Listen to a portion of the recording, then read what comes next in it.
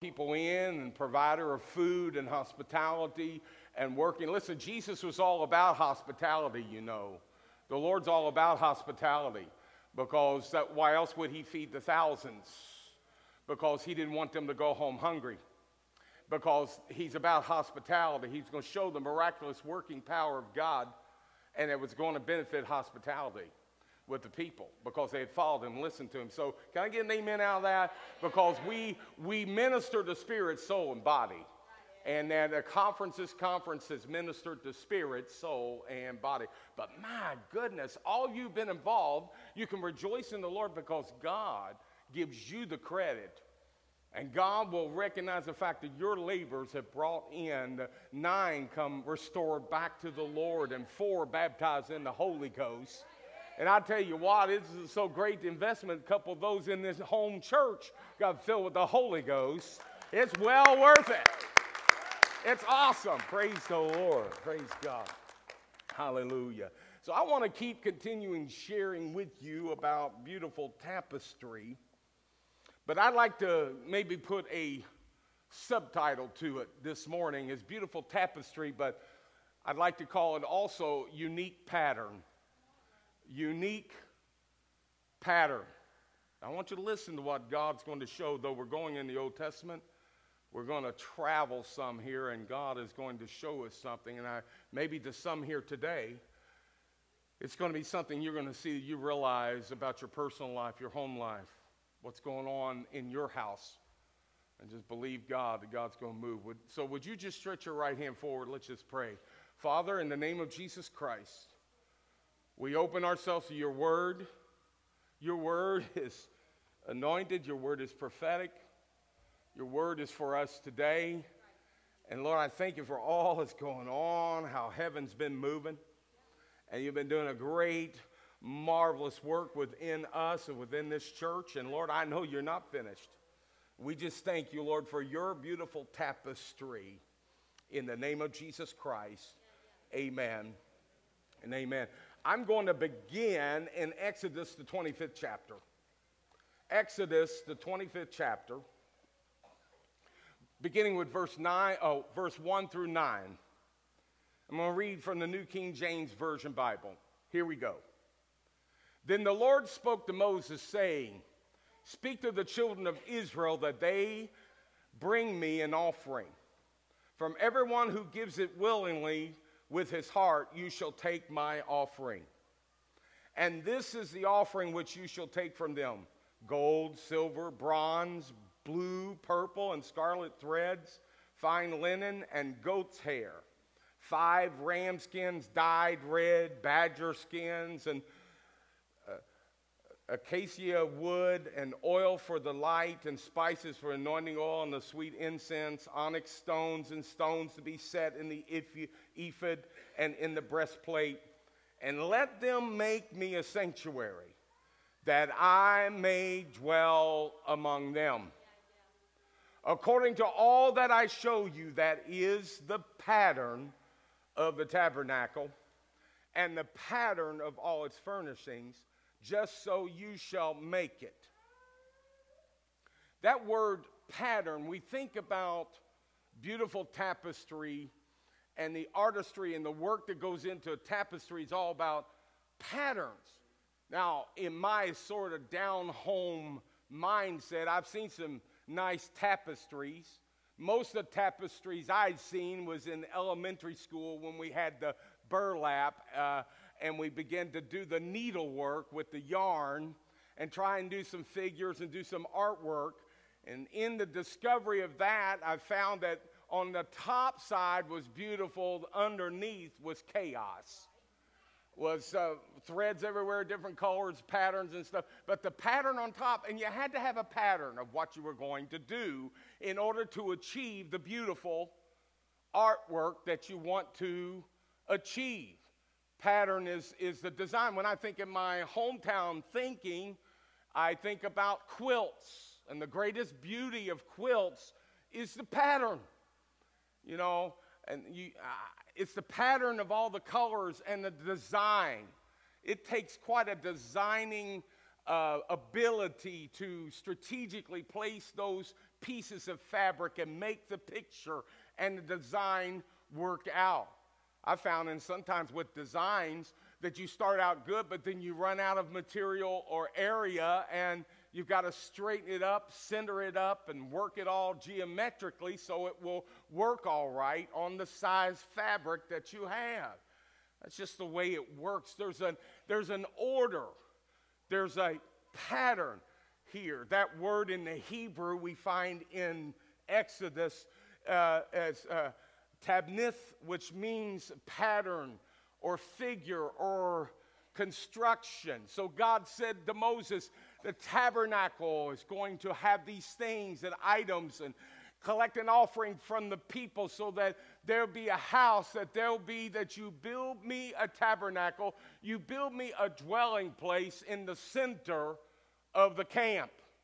That there would be a tabernacle that would be located in the center of the camp. And so he did that, and and the people went to work, and there they are, a nation of people where that's upwards of 2 million people that were walking and wandering and journeying in the wilderness and in the desert place, walking together, being together. Listen, God is a God of order. You know in your household when things get a little bit out of order. Can I get an amen out of that? When the kids are kind of bending the rules and the husband is forgetting his honeydew stuff and things just kind of gets a little bit, don't know, none of this on the shoulder stuff. Now, brothers, I'm on your side, okay? But the thing is that, things get out of order, but in order for things to feel right, do right, there's got to be a pattern and an order.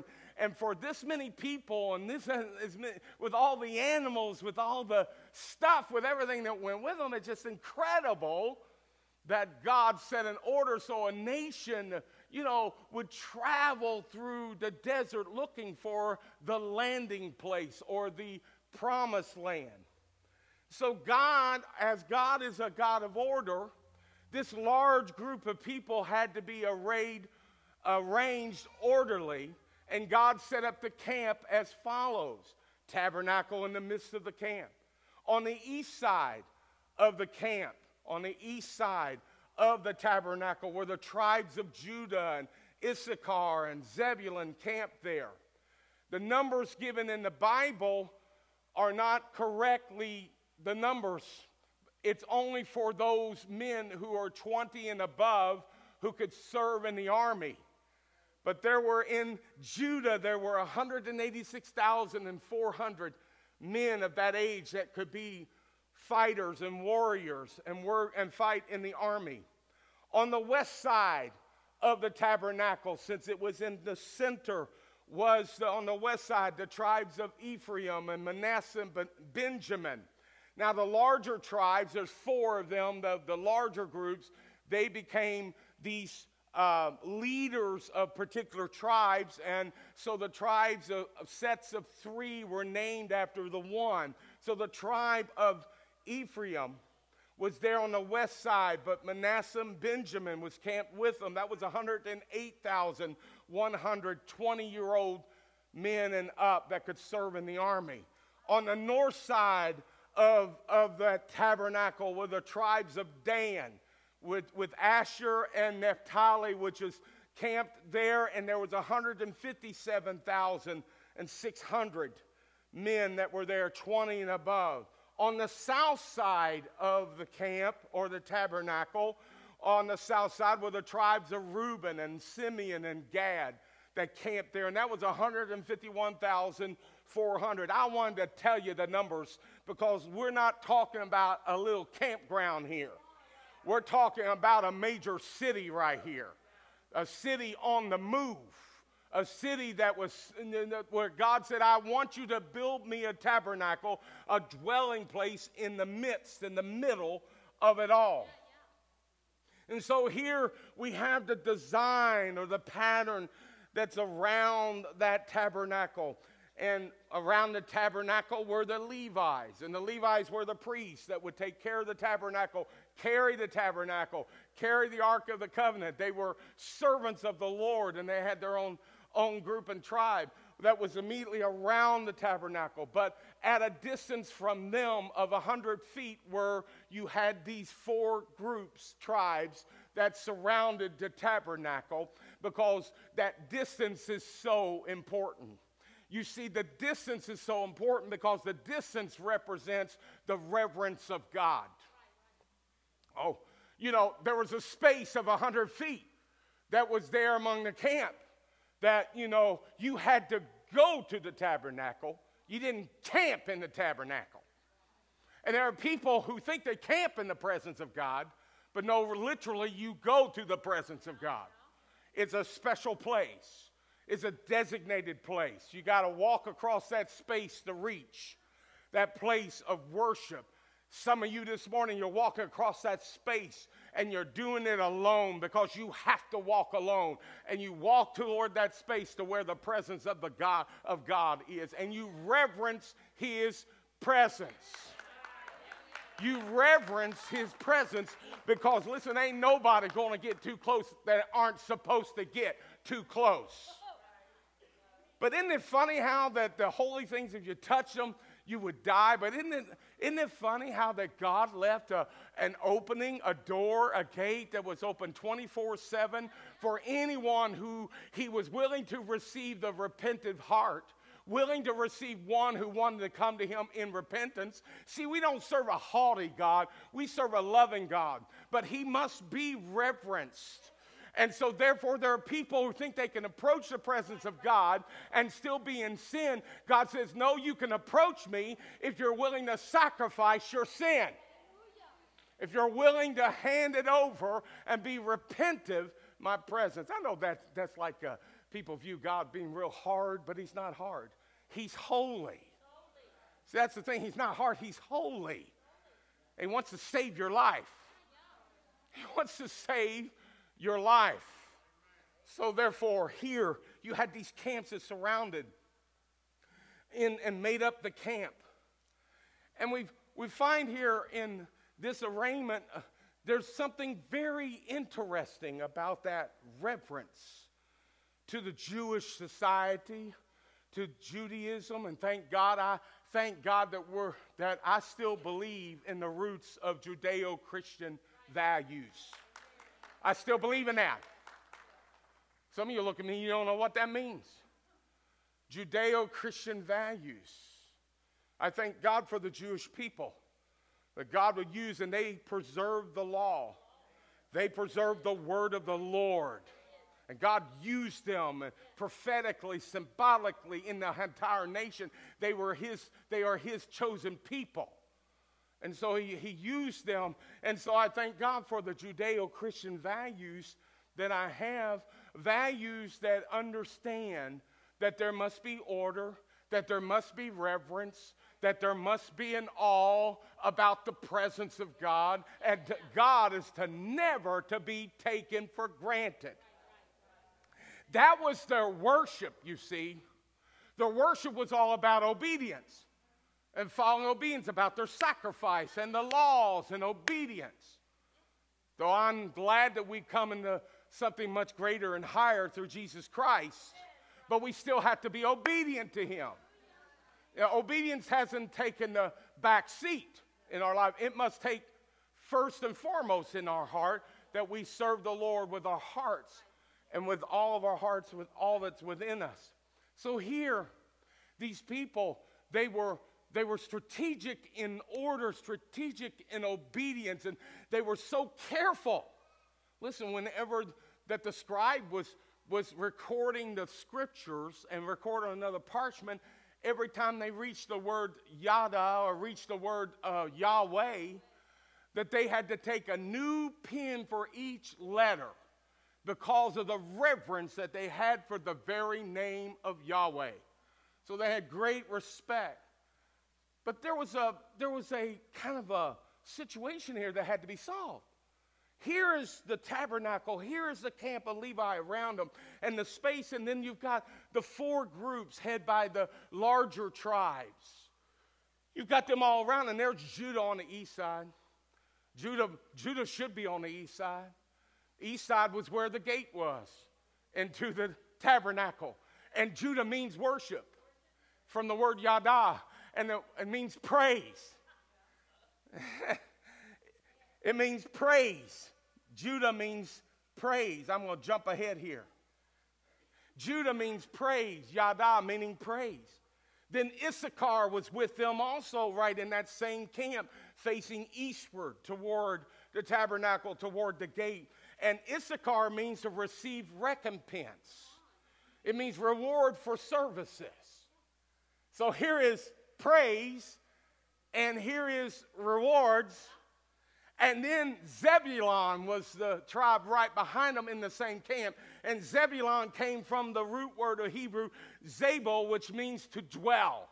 So here you've got praise, then you've got reward, and then you got dwell. And that's exactly what we need to do when it comes down to the presence of the Lord. We need to praise. We need to know that there's a reward in serving God, and that we need to dwell at the gate of the tabernacle. Praise God. We can go in there. Now, the alarm was with these people and their worship was that they were exact in their worship and obedience.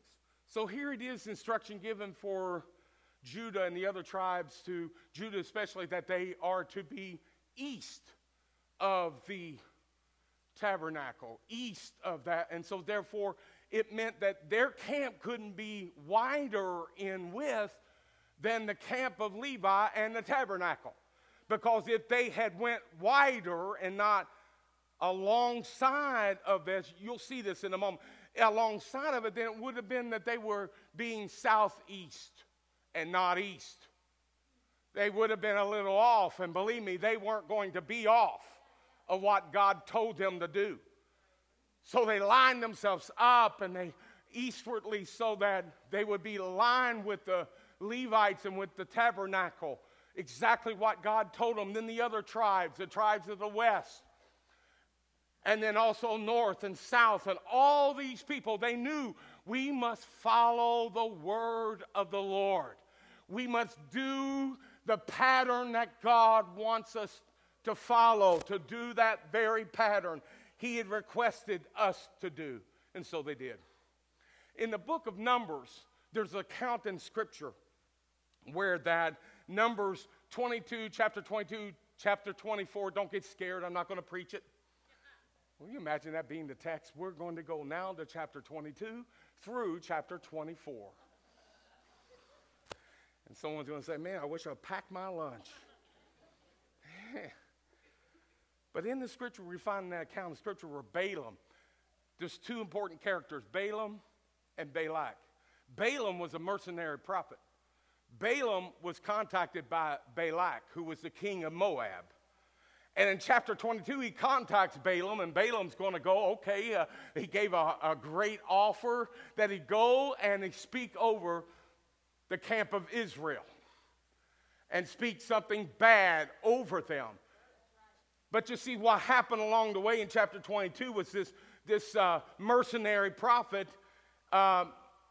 He goes out for hire and to curse the encampment. But in chapter 22, Balaam receives an attitude adjustment from an angel and a sermon from a donkey and a broken ankle. I tell you, do a 3-point sermon on that one. Yeah, mighty angel, donkey preaching, broken ankle. The fact is that he had an attitude adjustment before he reached Balak. And then God says, after he said, okay, you can go on, after he broke his ankle, you can go on, but you say exactly what I tell you to say. You follow the words and direction I tell you to say and what to say. So he shows up, and Balak greets him, the king of Moab, because Moab's worried about the camp of Israel, worried about the size, worried about the involvement in the environment, worried about where his nation's going to stand and his position's going to be. See, this is what God has intended the Church of Jesus Christ to be, an invading force with a traveling God. See, other nations had a national God that stayed put in their nation. But the children of Israel, they carried God with them. And they went on their journey carrying the presence of the Lord with them with the Ark of the Covenant. And Moab couldn't understand that. And he thought, man, we got to stop this. It's king of Moab.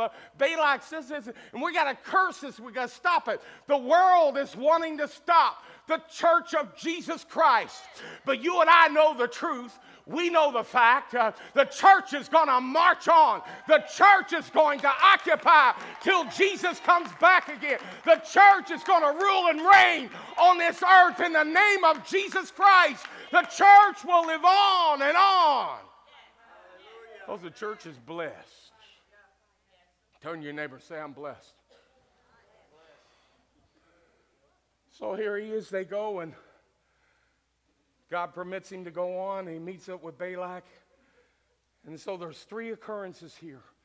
3 places they end up at trying to get the job done, and they have a little problem with it. God interrupted Balaam on the way, but then God had something else to say. Tell your neighbor and say, God has something else to say. There are people who want to put you down, but God's got something else to say.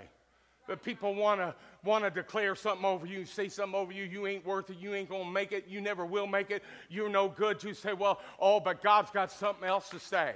I don't listen to that stuff. I don't listen to it. I don't listen to it.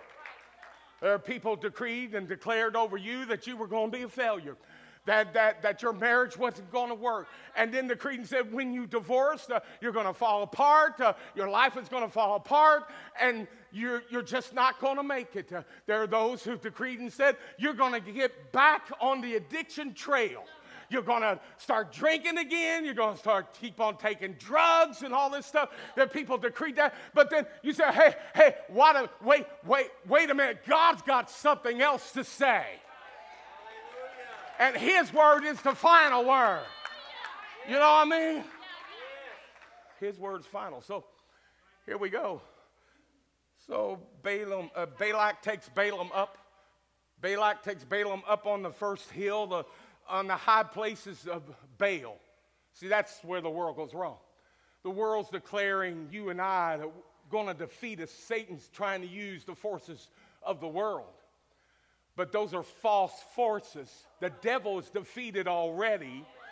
And so therefore, we've already won. Talk about faulty foundation. Talk about starting off wrong. He started off wrong altogether. He was on the wrong course. And Balaam was going to say what God has to say. And so on the high places, and there in Numbers 23, the first declaration, decree from Balaam over the camp of Israel, it says, and he tells Balak, he said, but how can I curse those whom God has not cursed? How can I curse somebody God's blessed? There's just no way. You hold on to that word today. When you're feeling like your world's falling apart, you'll say, listen, I'm not cursed, I'm blessed. And the devil can't curse what God has blessed. I mean, we talk about in New Testament terms about the blood of Jesus Christ, that the devil can't cross the blood. Let me tell you, the devil can't curse what God has blessed. And you're blessed. You turn your neighbor, look at him and say, I'm blessed. Come on now, you get it. I'm blessed. Do a T.D. Jakes job here and say, honey, smack your neighbor and say, I'm blessed. Some of you enjoyed that smacking part, and I saw that. All right. He says, how can I curse those whom God has not cursed, and how can I condemn those whom the Lord has not condemned? I see them from the cliff tops, and I watch them from the hills. I see a people who live by themselves and set apart from other nations. God looks at us, and he sees the church. He says, I see a people who are set apart from the rest of the nations. They're a chosen people, a holy people. They called them out of darkness into marvelous light, Praise God. And he says, and then he says this, who can count Jacob's descendants as numerous as the dust? Who can count even the fourth of Israel's people? See, he's prophesying what's happened, what's going to happen, how they're going to grow and grow and grow and grow and grow. You part of those people. You're heirs of Abraham's promise. You're part of it. Though you're not Jewish, you've received Jesus in your life, and we're joint heirs with Jesus Christ. And he says this, he says, let me die like the righteous. Let my life end like theirs. They're so blessed. People, we've watched Christians. You ever watch Christians when they die? They're blessed when they die. There's something supernatural. The atmosphere of the funeral is not all this brokenness, but possibilities and potential of what God has in store for them. And if we believe in him, we'll see him again, and we're going to enjoy the same environment they're enjoying. You see, it's just different. It's just different. And so Balaam said, I want to die like these people. I want to be like these people. These people are honored in life and honored in death. So Balak gets mad, upset. What are you doing? No, I don't want to hear it. This is ridiculous. I'm going to pay you a lot of money, a tent load of gold. And here it is, you're doing this. He says, let's go to another spot. Balak says, I know another spot we can go to where you can look at them again. So they go to that second spot, and they offer up sacrifices like Balaam tells them to do, and they offer it up, and then it goes up, and then Balaam reminds them, listen, I can only say what God tells me to say. Pretty committed there, hopping, limping to the site, if you know what I mean, with a broken ankle. Reminding him he better stay on track here. And though he goes and he looks over the camp the second time around, he beholds the camp of Israel. And the second decree from Balaam is Numbers 23, 18 through 21. This is the message Balaam delivered. Rise up, up, Balak, and listen. Hear me, son of Zippor. God is not a man. He does not lie. He's not human, so he does not change his mind. Oh, come on, this is preaching stuff here, and I'm not even going to preach on it, okay? I'm just going to read it. So he does not lie. He's not human. He does not change his mind. Promises of the Lord are yea and amen. They're yes and amen, and it's settled. He has ever spoken. Has he ever spoken and failed to act? Come on, church. Has he ever spoken and failed to act? Has he ever promised and not carried it through? Oh, listen, I receive a command to bless. God has blessed, and I cannot reverse it. No misfortune is in his plan for Jacob. No trouble is in store for Israel, for the Lord their God is with them. He has been proclaimed their king. King. You got Jesus in your life. You make him king over your life. There are those who are going to take legal action or say this or that. Let me tell you, those whom God has blessed, the devil can't curse, cannot do anything to pull down. Why? Because you have made up your mind that the Lord is your king. The Lord rules over your life. And because of that, God is not a man he's going to lie. His promises are sure. They're yea and amen, and you can depend on it.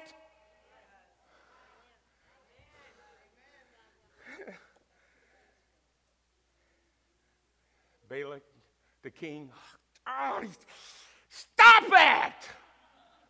Stop it! That's what the devil, that's how he acts. You know that, don't you?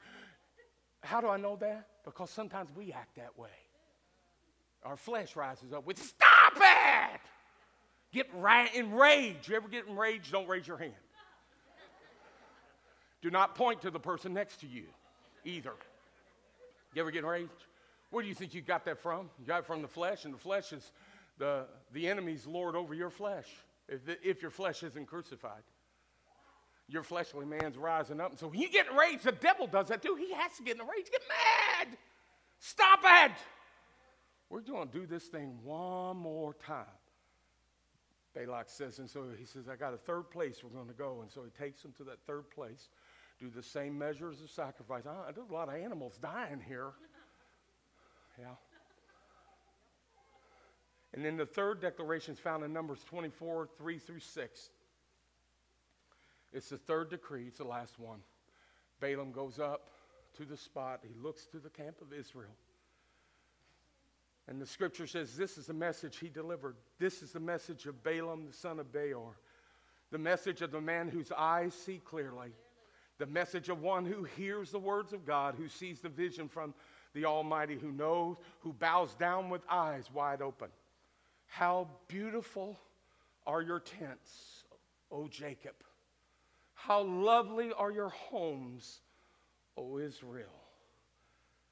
They spread before me like palm groves and gardens by the riverside. They're like the tall trees planted by the Lord, like cedars beside the waters. And as Balaam looked down at the camp, what a sight he must have seen. Saw there in the desert sand, black tents all around to take care of 2 million people.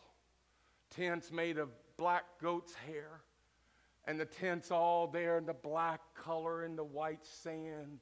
The beauty of that. Then also in the center of that camp was the tabernacle of the Lord. The gate had various threads of purple, blue, and scarlet intertwined in the colors.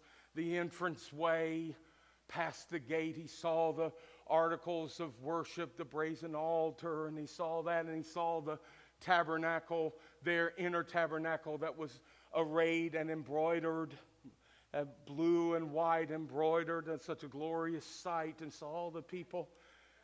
And in him he must have said, how beautiful that is. He saw that 30-foot outer gate, how big it was, and a curtain made of finely twisted linen and purple and blue and scarlet. Jesus, you remember what Jesus said? Jesus said, I am the gate in John 10:9. I'm the gate, and whoever enters through me will be saved. So he saw salvation's door. He saw forgiveness' door. He saw that gate. And he saw the tabernacle. He saw offering being lifted up. And so here it is. Remember, Balaam only spoke what God said. And what Balaam was describing was what the Lord saw. Do you get what I'm saying? What he was speaking, God was speaking. And God says, how beautiful are your tents. How beautiful are your homes, your dwelling place. How beautiful. And he said exactly describing what the Lord saw. It was a special design that God wanted. The weaving work from the heart of the Creator. Unique pattern with a prophetic message. For all to see, foreshadowing something of the divine plan and design. How beautiful are your tents. Now, I got a drawing I want you to see. And this is what Balaam saw on the mountainside. He looking down. This is what he saw. That's exactly what he saw. The camps lined up, not wider than what's supposed to be the measurements.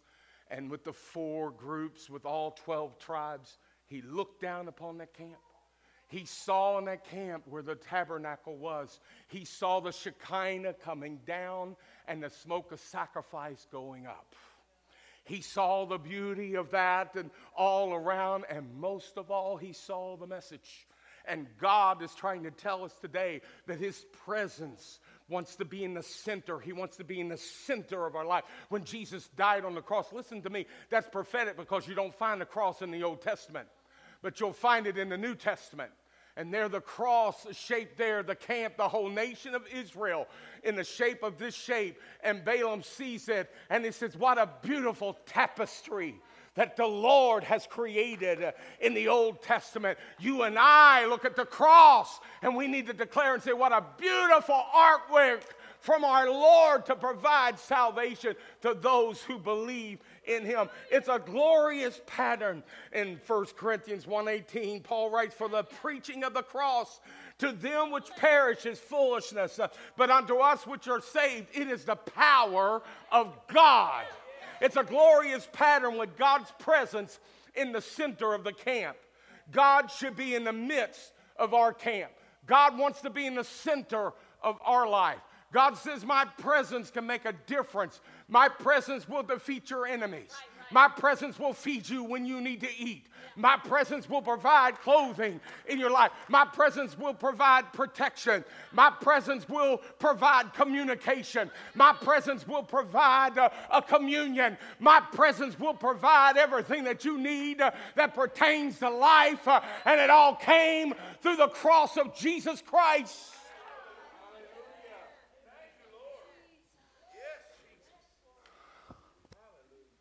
The cross of Christ.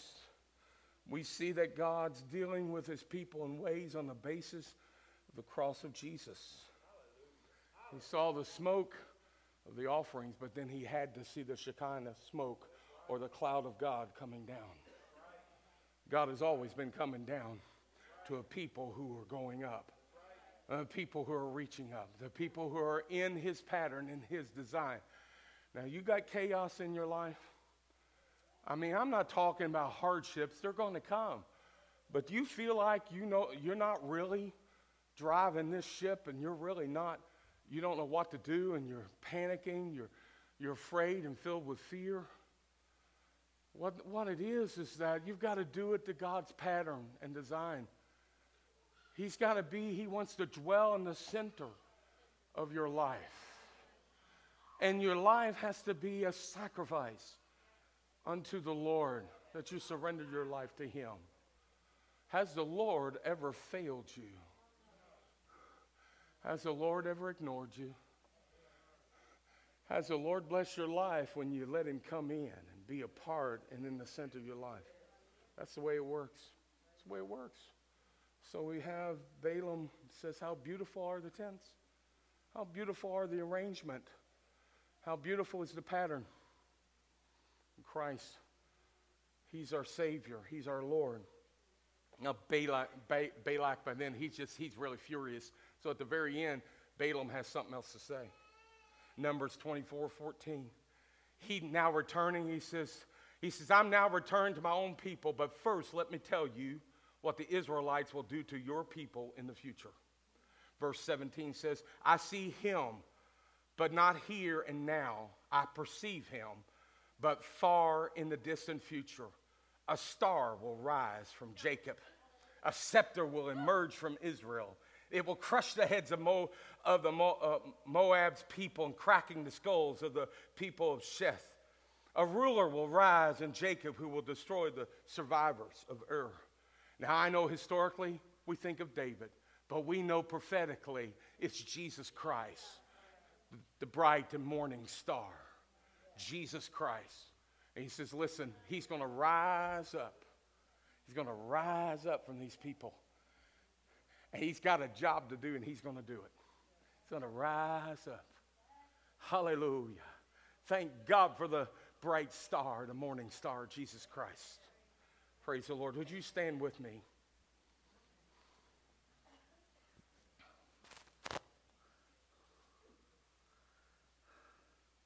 There was a song I heard, it used to be on the radio, that said, the cross is the final word. It is the final word of our life. When we're seeing the end of our days, when we'll pass, we're going to carefully consider, where's the cross of Jesus in our life? Where is the Lord in our life? Most people, when they talk to me, they want to talk to a preacher. They don't want to talk about the money, possessions, and stuff. Many times, and most of the time, they want to talk about the Lord and where is God in their life. The Lord says, I want to dwell in the center of your life. I want you to be as Balaam would say, I want you to know that you walk in my blessings, that you're not cursed. If you're living in sin, the Lord is not your Lord. Jesus is not your Savior. He's not your Lord. If you don't let him be your Lord, he'll never be your Savior. People seek for a Savior, but you have to declare him the Lord of your life, to walk in the life in relationship with him. Why? Because God is a God of order. God, he wants the pattern, and he calls the shots on the pattern, and we believe in him. But let me tell you, there's a word for some people here today, that you've had people cursing you, had people upsetting you, people hurting you, want to tear you down. The Lord wants you to know today that you're a blessed person. And the devil can't touch it. The devil can't curse it. You claim your promise in the Lord. Stand firm in your faith. Let your tents be beautiful and line up with Him and His pattern. He'll bless you. How many are say this morning, Pastor, God has blessed me? Let your hand down. Let me ask you again, how many say this morning, God's going to bless me? Yes. Hallelujah. He has, He is, and He's gonna. He has, He is, and He's gonna. That's how important you are to Him. Do you believe that this morning? That you are that important to Him, that He loves you and cares for you? In the name of Jesus Christ, I rebuke all attacks and lies that have been placed upon you. In Jesus' name, the devil is defeated. He's a liar and the father of liars. God has something else to say. Your God has something else to say besides that curse or that put down. Some of you may have been raised in some rough situations. And you say, I can't just seem to get away with it. I'm telling you that the Lord has come to set you free. You're not cursed, you're blessed. You find Jesus as your Savior, you're blessed. You live within the cross, you're blessed. You're blessed. In Jesus' name, now just lift your hands toward heaven. I want you to start praising Him because you're blessed. I'm blessed, Lord. Holy Spirit, I ask you right now, Lord, by way of remembrance, stir up people's minds. Yes. Take them back. Take them to the present. Let them see how they're blessed. Blessed. I'm blessed. I'm not cursed. I win. I haven't lost. I'm victorious, not defeated. I'm the head and not the tail. I'm blessed. Yes. Blessed.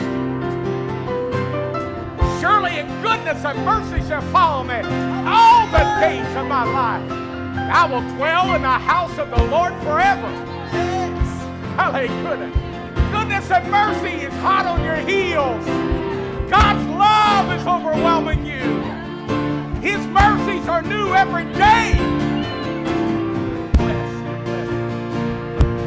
Let me tell you, you serve an infinite God that is omniscient. That means He doesn't have Alzheimer's. He is not forgetful.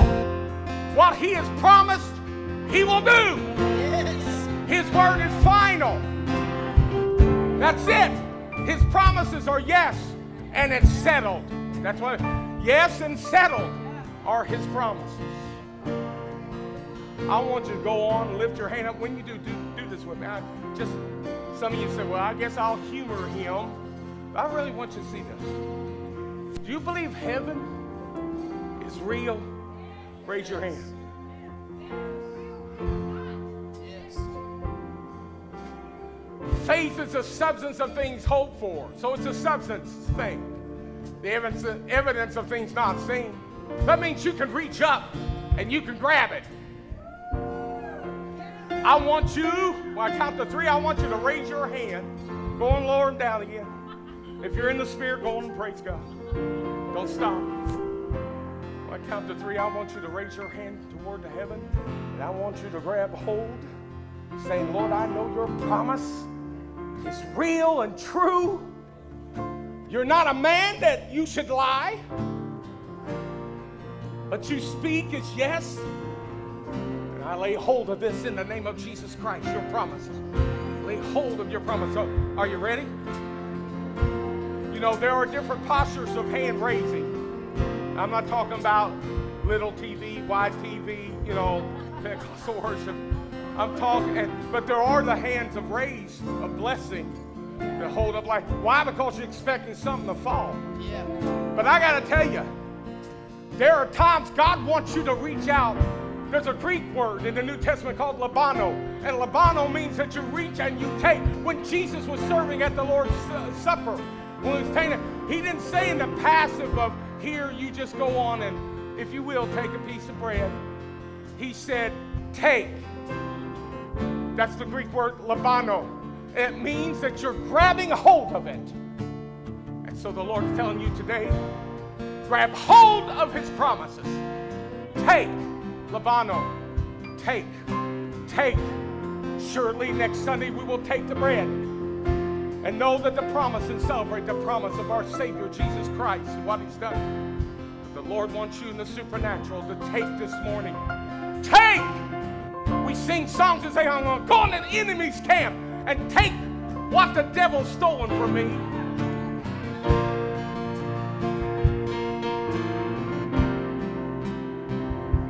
We need to take, because greater is he that is within us than he that is in the world. Greater, greater, greater, greater, greater, greater, greater. I just see in my spirit this greater sign in mathematics, you know, where it opens wide and down to a little point is lesser. Whichever way, I don't know if it's the open end that dictates, but I just know I always like the open end, never paid attention to the point. Wherever the open end's at, it's greater. This is your God. He is greater. This is the devil. He's a fallen angel. Catch my drift? He's no competition for your God. Greater. When I count to 3, do you believe, let me ask you, do you believe in the promises of the Lord? Do you believe that God's word is true? Do you believe that the pages of this book specifically deals with the issues of your life? Then take the promise in the name of Jesus Christ. You know what you need. You know what's going on. You know what's going to be the turning point. You know what's got to be victorious. You've got to be victorious over. You know if it's your son or daughter needing to get saved. You know whether or not if it's a financial need. You know whether or not if it's a relational need among the family, that the family will love each other again. Maybe it's between a husband and wife that you'll start loving each other like you should. But in the name of Jesus Christ, if you believe the promises of the Lord are yea and amen, I want you to reach up and in the name of Jesus Christ, take your promise. Take your promise. Take your promise. Take your promise. Yours. Yeah. Leah reminded me of something. Balaam was asked to curse 3 times. He ended up blessing 3 times. You know what that means? It means God has equal or more blessing than what there ever be a curse. So I want you one more time. Let's do it 3 times. Can we do it 3 times? Somebody looked over and said, boy, that feels good. That feels good. It feels good. It feels good. Well, I count to 3. We're going to do it 3 times. We'll lift our hands up. In the name of Jesus Christ. This isn't a game. This isn't a pep rally. You need to declare and decree your victory, your promises of the Lord. Speak them, declare them, because you believe in your God. In the name of Jesus Christ, when I count to 3, I want you to raise your hand up and say, take the promise. We'll do it a 2nd time and a 3rd time. 1, 2, 3. I take the promise. 1, 2, 3. I take the promise. 1, 2, 3. I take the promise in the name of Jesus Christ. Hallelujah. Hallelujah. Hallelujah. Because God's kingdom is a beautiful tapestry. Oh, I love the pattern he makes. What a great designer he is. Great designer. Go on, sing. You might as well. You've been up here. You've been yielding. I appreciate that. Go ahead, sing a little bit. Come on. Sing with them. How great is our God. Sing with me. How great is our God.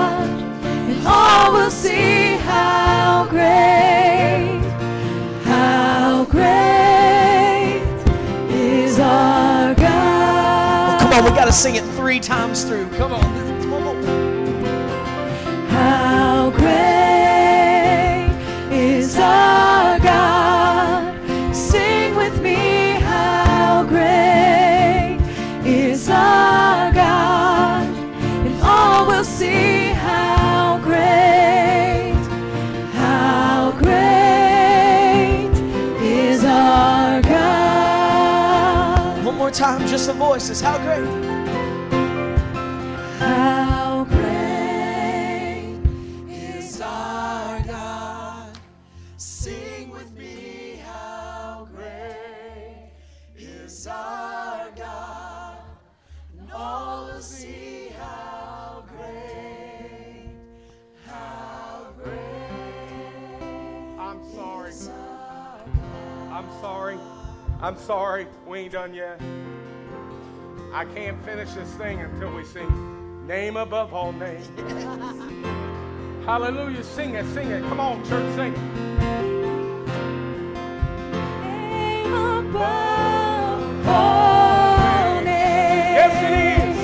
He is worthy of all praise, and my heart will sing how great is our God.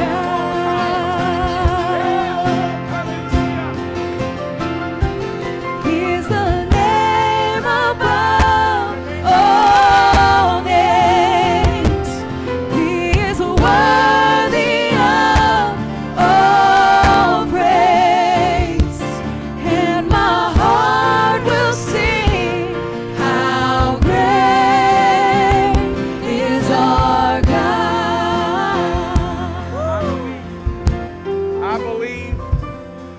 I believe this message in my heart is so prophetic and urgent. The Lord wants me to speak so much that I want you to message me and tell me how God's working in your life, and tell me about how you know the Lord's blessing you. You're going through something, but tell me that God has worked in your life and He's working in your life. That you're not cursed, but you're blessed. I want you to send me a message on Messenger, because there's some people in this house. The Lord wants you to hear this word. Everybody need to hear it. I even need to hear it. But everybody need to hear it. But there was some missiles being shot by heaven, smart bombs that were blowing up in the hearts of people, that the Holy Ghost was speaking to you. I love you and God bless you. Go with the Lord and share Jesus Christ to the world. God bless you.